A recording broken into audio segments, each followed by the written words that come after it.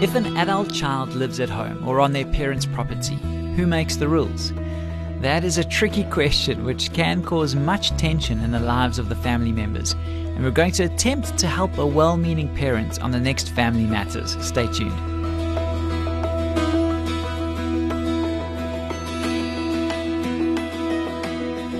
Hi, I'm Graham Schnell for Family Matters, where we offer practical advice from Focus on the Family.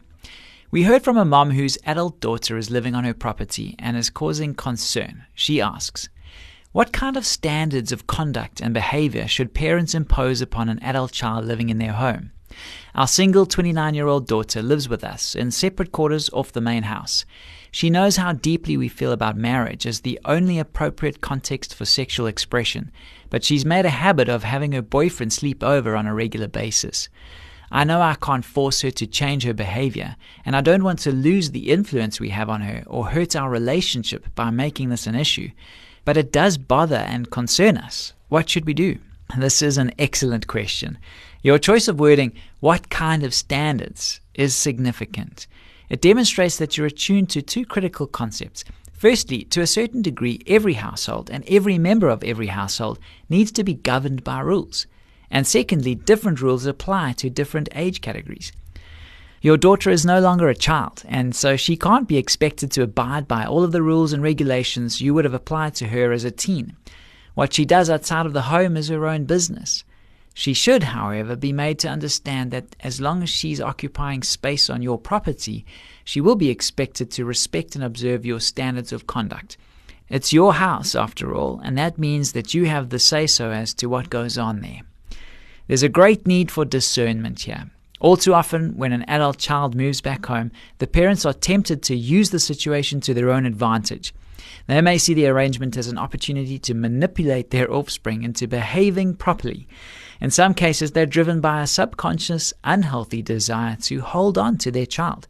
We live in a society where it's becoming increasingly difficult to maintain meaningful relationships between generations, and some parents are willing to do almost anything, even to the point of betraying their own conscience and promoting family dysfunction to keep that connection alive.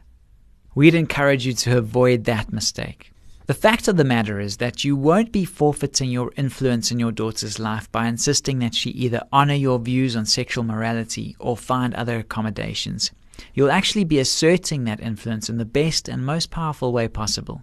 You'll be showing her that you're serious about what you believe, serious enough to protect and maintain your own integrity, even at the risk of introducing pain and strain into the relationship. She may not like this, but sooner or later she'll have to learn to respect it. And that's one of the most important lessons you can give her at this stage in her life. The key here is to shift your attitude.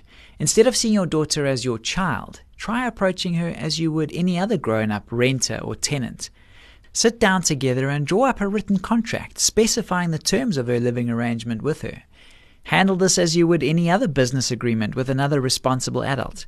Print out a renter contract, they are available online, and fill it in with her assistance. List your house rules, making them as clear and specific as possible.